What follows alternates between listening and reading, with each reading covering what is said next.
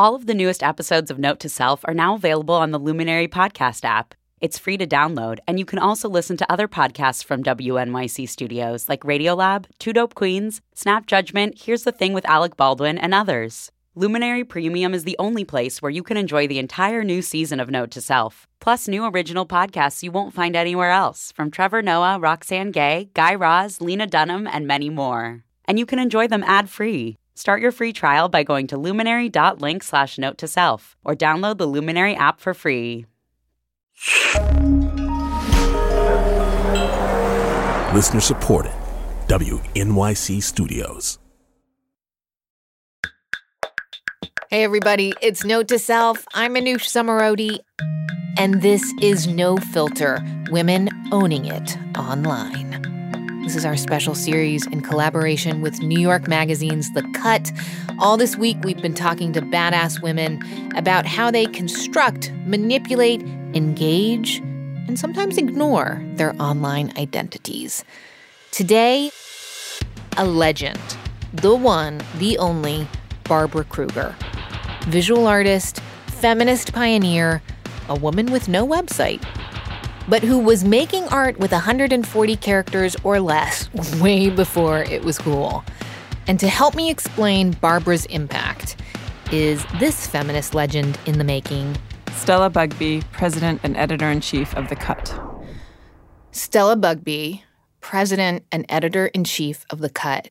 If that's not the coolest title, if you're a woman living in New York City, I'm not sure what is, Stella. Thank you for being here. Thank you for having me. So I have to say this whole week has been amazing, but today's finale is pretty exciting. We've got the artist Barbara Kruger wrapping it up. The Cut actually published a piece called Barbara Kruger Forever, which I love that title so much. For those people who maybe don't know Barbara Kruger or think they don't know Barbara Kruger, can you just describe her? So Barbara's one of my all-time favorite artists, and I've been following her career from the beginning.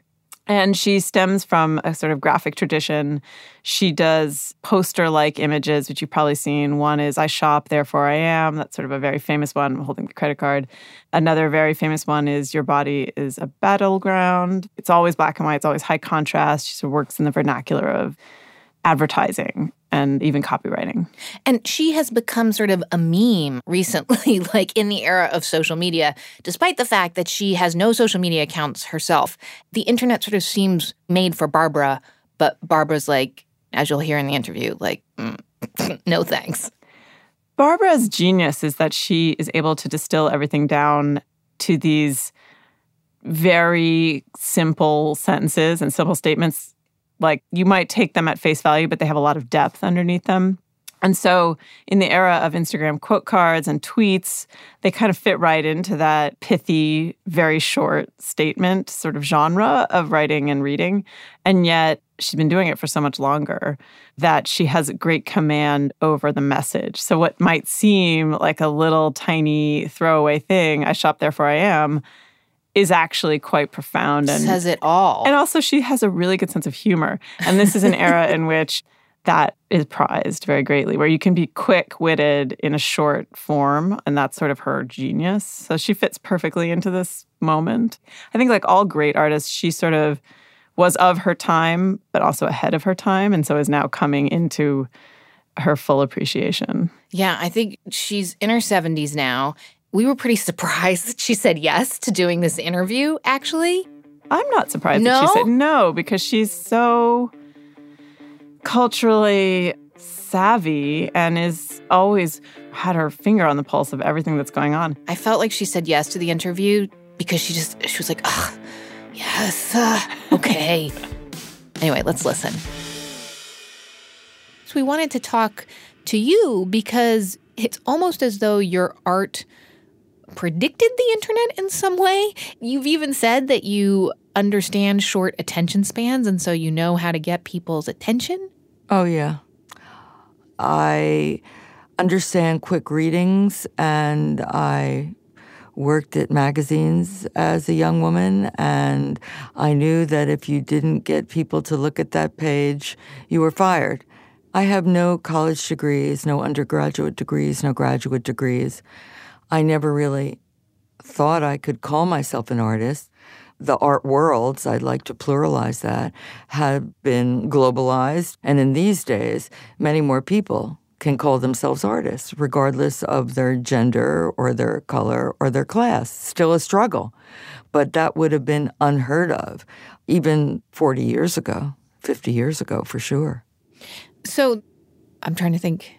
Can you remember when the internet first came into your life? Oh, gee, I can't remember. It was news groups, alt groups, stuff like that. And mainly text-based in a big way. Right. And, well, did that appeal to you? I don't know so much appeal. It was an instrument and remains one of how we live our lives, for good and bad and all in between. Correct me if I'm wrong, but you are not a social media user, and in fact, you don't even have your own website. Is that right? Right. Somebody bought my name. But, I mean, I follow things online So all you're the time. on those platforms? Yeah, not all of them, but I'm not enlisted. And, of course, I go online every morning, just like I still turn on the TV every morning, too, and look at my phone and working various screens at once. You said something earlier that more people today can refer to themselves as an artist. I think a lot of people do think of themselves as artists, that many of us are on Instagram and curating the perfect meal or the perfect pose or trying to capture moments so that we can present them to the world. That's what an artist does in a way, right? No, not necessarily. I mean, you use the term curating, and it's interesting because that's a term that came out of art subcultures, but now is totally viable, it seems, for any way of collecting and gathering and reflecting oneself, what one loves, what one hates, what one ate. I think that basically one of the situations or, quote, challenges, unquote, today is it possible to live one's life without doing it through a lens or seeing it reflected on a screen? It's a kind of collision of narcissism and voyeurism, which is the way people see themselves and others. The whole notion of leading, quote, an examined life. People can examine their life through their eyebrows or the color lipstick they wear. And that's who they want to portray, their image of perfection, where they went, how they look, the moisturizer they're using. And, it's all about me. I mean you. I mean me, If you are on Instagram and you see that people have taken your ways of doing art and turned them into their own for social media platforms or whatever else, does it bother you in any way? No. I mean, I never thought I'd be part of the conversation, the discourse. I never thought people would know my name or my work. I think I've always been interested in the issues and contestations around copyright and who owns images and who owns text.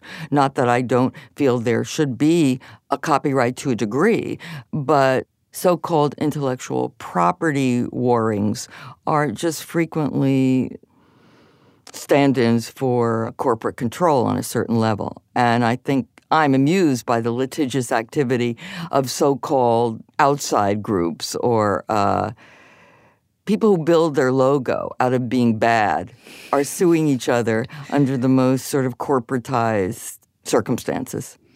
I gotta give you props for having the best response to one sort of discussion that you've been about, which is Supreme, the skatewear brand who used your style of art for its own branding and then decided to sue someone else who also was using it. Yeah, and who was claiming, feminism, whatever. Listen, I have no problems with any of that. I find it amusing. It's such a small example of the insanities and the ways we war and adore and contest and abhor each other. This is a little example of the battles of social relations. Look at the world today.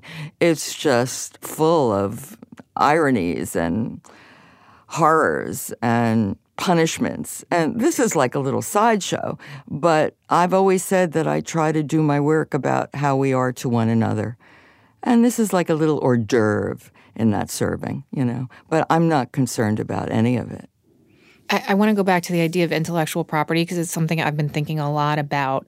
For me, having a podcast was a moment of understanding that I had my own voice. But now I've started to think about what does it mean when women find their voice, but they don't own it? Does it matter? Because Facebook owns everything that they're posting, or Instagram does. Does a woman need to own her voice? You're saying you don't mind if someone co-opts your style. No, I'm just saying that what am I going to do, copyright a typeface? I'll let them play out that frivolous, ridiculous game. But I think also the issue of when you choose to picture yourself, that's one thing. When you choose to post it online, you are pretty much opening the spigot for access. So do you think that anyone should hold back from posting or just question themselves? Let them do it if it makes them feel good. Look at them. You like me. You really like me. How many likes do you have? You friend me. Haters, lovers, Instagram posts. You look gorgeous. I love it. I love your hair today. Your bod looks great. It makes people feel good. Likes. It makes me feel icky. Like, just even the way you're saying it right now makes me feel super icky. But again, it's an observation because we all need likes. We all have ego constructions. There's nothing evil or bad about that. Yeah. I find it interesting the way it plays out, considering the media that we have access to today. I'm not beautiful. I'm not beautiful. No judgment, or maybe just a little. More from the twisting, tantalizing, tremendous mind of Barbara Kruger. It's after this.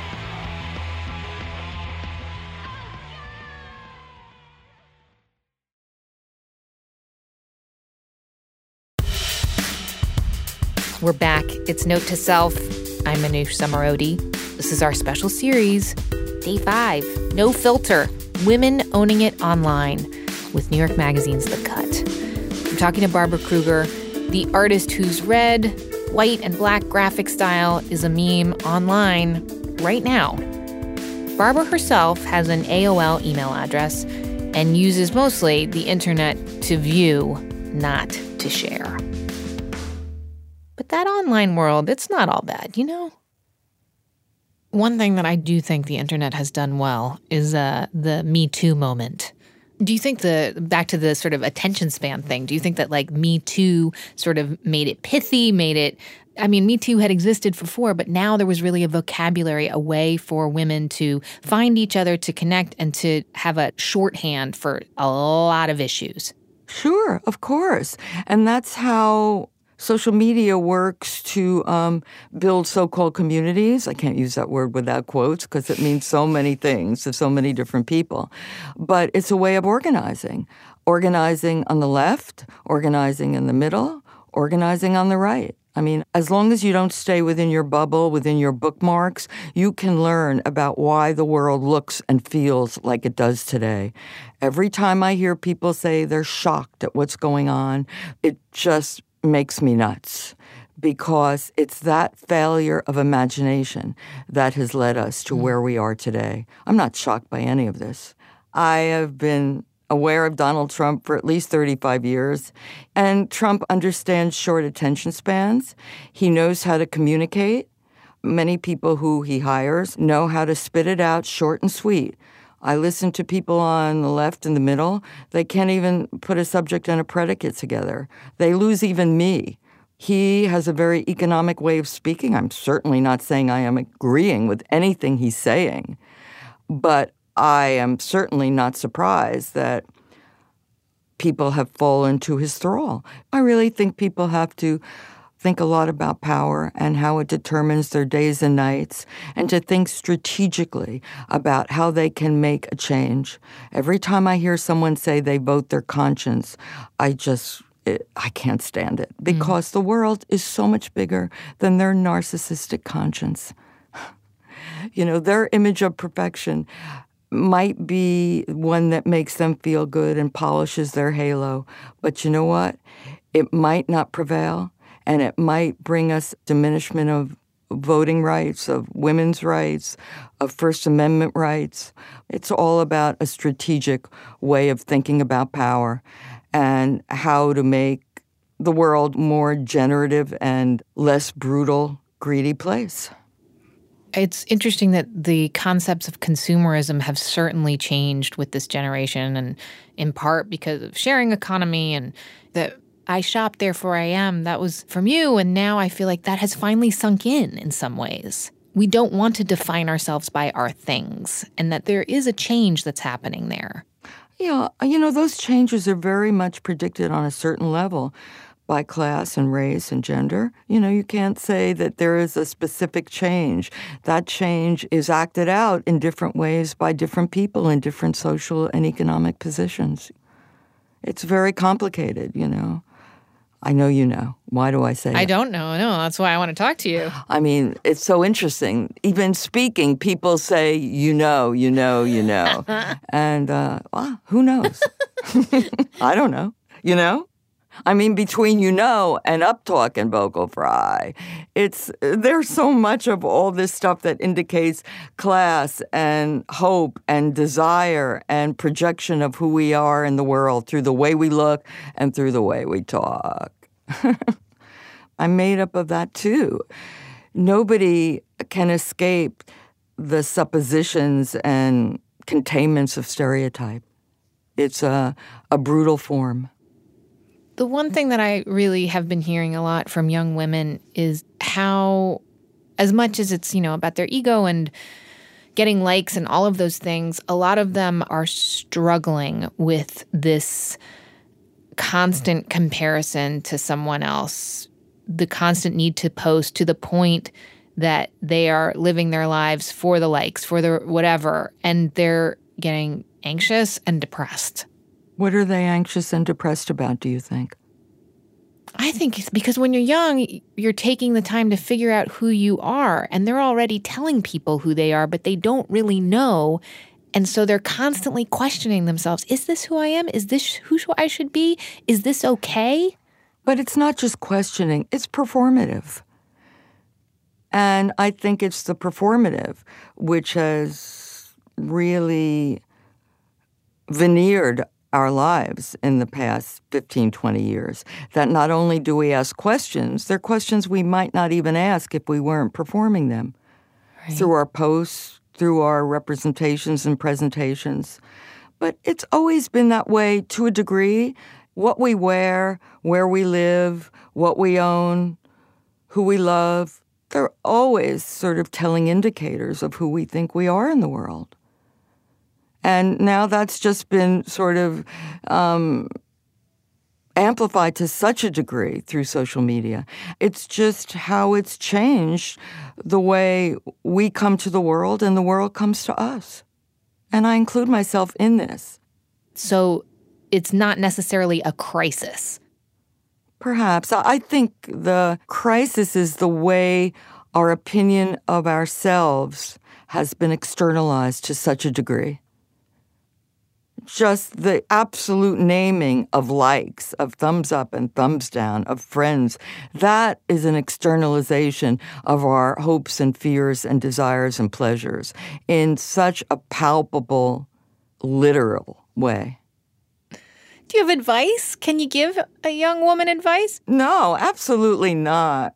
I'm not an expert at this kind of navigation, and I mean, it would be great if we could all live forever with a minimum amount of pain. Mm-hmm. I like this ride. And I think that the degree to which we adore ourselves or diminish ourselves is always a reflection of who we are and where we come from. I love this ride, too, and I'm honored to have taken like a little loop with you. So thank you for that. OMG. 100%, Barbara. Okay. Barbara Kruger, Thank you so much. Okay, thank you. Stella, you can tell that I felt kind of flustered a little bit with her, but also like I wanted to wring all the wisdom out of her that I could possibly get her to impart. Was there any particular section or something she said that really struck you? The thing that I continue to appreciate about her and what I think gives her staying power is that she is critical, like a real critic, but not judgmental at an individual level. So while she feels insightful about culture, she does not feel as though she's personally attacking anyone. And I was particularly impressed in this interview with her kind of willingness to just say, this is how it is, and not bring to it a whole lot of anger or judgment. So when she's looking at young women, you feel that she's analyzing our situation without blaming the women for the circumstances they find themselves in online. You know, the issues of the Me Too movement are not really new, but is there something new about this chasm that there seems to be between women, I don't know, around like 40 plus and 40 minus? Like there is a sense that there is a fundamental shift at that age in some way?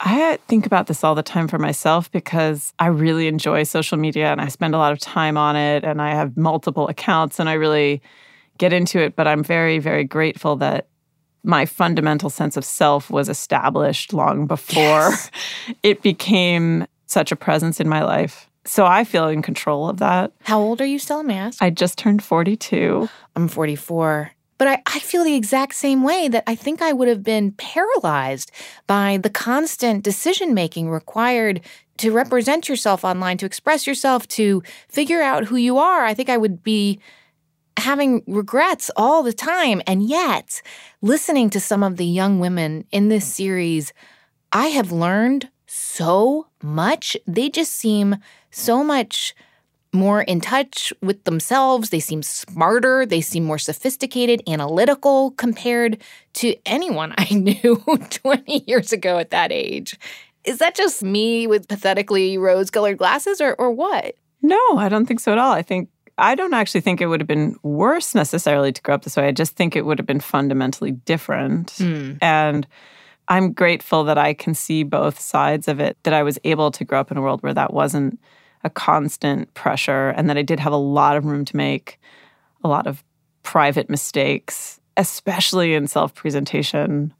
I do think all these conversations are intensely personal and that we must resist the urge to pity or cast a sort of, oh, it's so sad that you have to grow up in this way. Like, I think the people I know who are engaged in this conversation and who are much younger than me seem to have a great handle on it and like a really quite sophisticated understanding of the way in which we perform our lives and our femininity. And that's not to say that they don't have doubts, but there's this new sort of ability to own those doubts and talk about them and give language to them that seems to take the power out of those doubts. Yeah, I mean, just think about the explosion of perspectives and voices that we are able to have now that we didn't have before. And it can be overwhelming to have to intake all these different people's opinions, but it's also incredibly empowering.